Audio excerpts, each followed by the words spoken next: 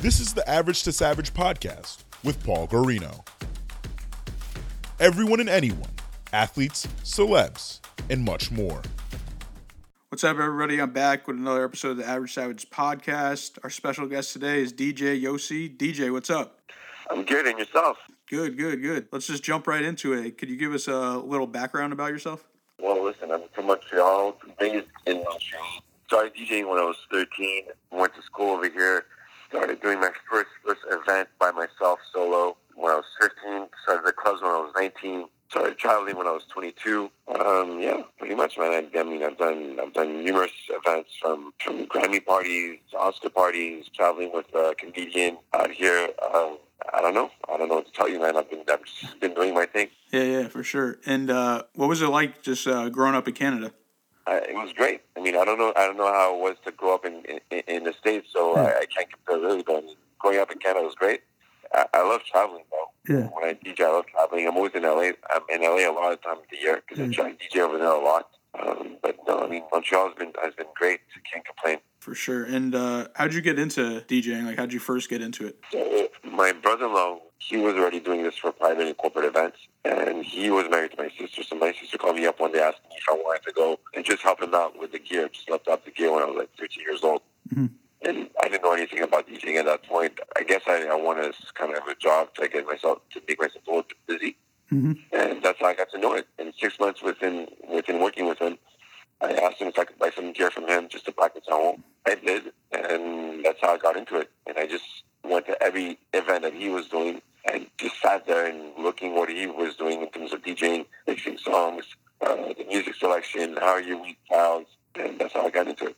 Gotcha. Now, what's your method to picking the songs before, like, an event? I mean, look, I do my research in terms of music beforehand, yes. Yeah. In terms of, like, what's new today. I always try to keep myself updated with music.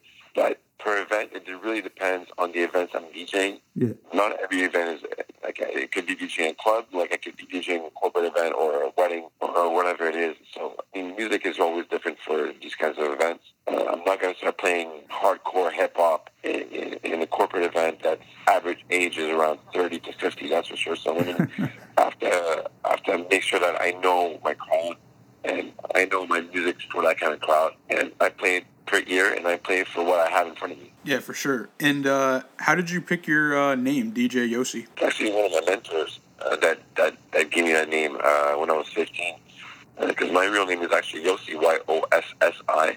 Oh, okay. And he would always call me Yossi. So I guess it stuck to me at that point, and then that's how I started with that name. Definitely makes sense. Yeah. And what's it like just traveling and touring? I love it. I mean, sometimes it does get tiring when it's really back to back on the plane, especially on the planes. Waking up early, going back, after a gig, waking up early, going to the airport, traveling, going back somewhere else. It gets tiring at one point, but if you space it up properly, I love it. I love meeting new people. I love seeing new places.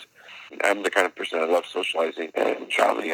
It's always like a breath of fresh air. I mean, it makes you leave your city to appreciate your city even more, and you learn more. You kind of see how crowds react to different things. Mm-hmm. You meet other DJs, which is great too, because you're always expanding your circle of DJs, and I love traveling overall. Yeah, for sure. And I get paid for it. Yeah, that's the best part. Yeah. And then I think you're in a unique position where you're from Canada. So I was watching some older interviews, and so you have to mix it up with like some French music too, right? Yeah. I mean, obviously, because I'm from Montreal, I know the local culture over here a little bit more than somebody that's not from here, obviously. So I think any DJ that's from any city knows a little bit more of the culture from that city. Yeah. So when I'm here, I'll tend to mix up French music with my sets.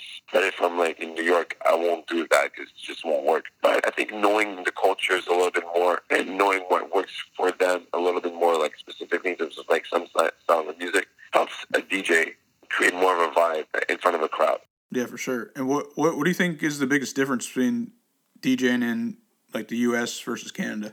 I don't know if there's a difference per se. All I know is that every city has its own culture. Yeah. But let's be honest, in terms of like social media and music, in terms of like Spotify, YouTube, DJ playlists that are online, at the end of the day, everybody has the same kind of music. But it doesn't mean every city appreciates the same kind of music. Yeah. Let's say Montreal is a big house music city also. They love their house music in some places, but they also love their hip-hop. You know, like in some places, house music is more predominant than hip-hop, and they'd rather hear house than hip-hop. You know, you go somewhere else in some cities, maybe it's not the case. Maybe people want to hear more hip-hop than they want to hear house music. So it just depends, really. You have to be kind of aware, like, especially as a DJ, when you're getting booked at a venue, for sure the promoter or the DJ or the owner knows what kind of music you're playing, so they expect that kind of music being played at their venue. But you have to also kind of realize what the venue is all about and who plays there already and what DJs are local over there, so you kind of know what kind of music that they want to hear. Yeah, definitely. And I saw you work with Sugar Sammy, so what's that experience been like? Been great, man. Sugar Sammy is a comedian that's been blowing up in the Canadian market for the past 5-6 years now. And he's been doing it for a long time. And he's been traveling all around the world, but he just decided to focus more in Canada right now.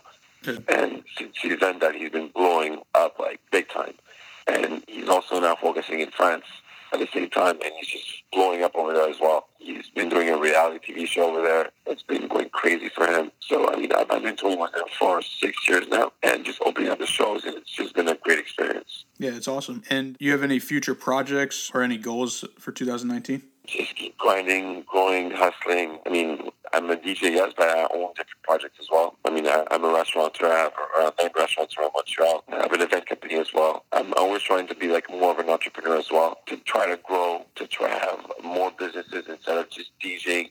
Because I love DJing, but like I've said it many times before, it's not something that's going to last forever. So you always have to find some kind of avenue or another avenue that brings you income so you don't have to be there all the time. Yeah, definitely. You said you own some restaurants? Yeah. Oh, what kind of restaurants are they? So we have like 3 Mexican restaurants, 2 Japanese restaurants, a cocktail bar, 1 Cuban restaurant, 2 poke places. Yeah, so I'm associated with 3 other guys, and we're partners, and they run the places, and I just had the chance to invest in a lot of these places, and that's how it happened.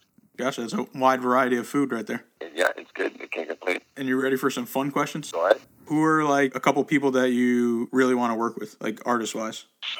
I mean, I've been lucky enough to DJ with some of my idols, like DJ Jazzy Jeff, DJ Premier, DJ AM back in the day when he was still alive.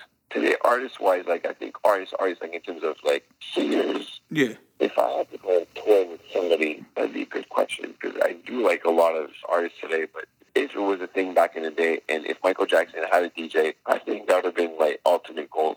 Yeah. Guys like Stevie Wonder, let's say, who's still alive, and if he's still on tour, imagine that it could be like something very interesting. Today, obviously, I mean, Drake is also a big thing. That could be cool.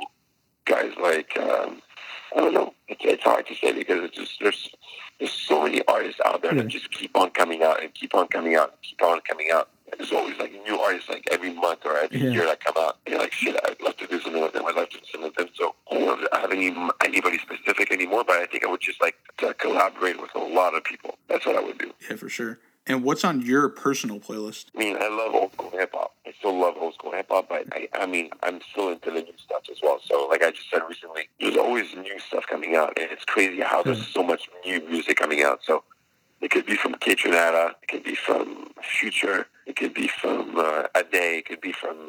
There's so much music that I just like and like to listen to, like to groove to. That there's just so much. Like I'm always on iTunes listening to new stuff coming out. Mm-hmm. I'm always on the DJ City or the Headliner Music Club or the DJ like internet playlist that you just hear all the time, or even house music. I love Beatport. I love listening to new house stuff as well. There's just a combination of a lot of things. I just love listening to new house music, like the house music, and just new stuff in general. Yeah, definitely. I think it's crazy how sometimes songs come out and they blow up, but then you check and they were released like maybe 6 months ago or a year ago, or maybe even 2 years ago. Yeah. It's crazy. Look at Check West, Amon Bamba. I mean, that song, like, and it only blew up late 2018. Yeah, so just to say, like, there's a lot of songs that just take time to blow up. But again, it's just because there's so much going on. There's so much going on out there. There's like so much music coming out that you just don't know what to put your head into. Yeah, definitely. And last one, what do you like to do in your free time? I like to. I mean, I'm a big dog activist. So helping out dogs, trying to rescue dogs, trying to fundraise money to help rescues to help dogs. That's one of my big things. I love to practice, though. I like to practice on my turntables, like my turntablism.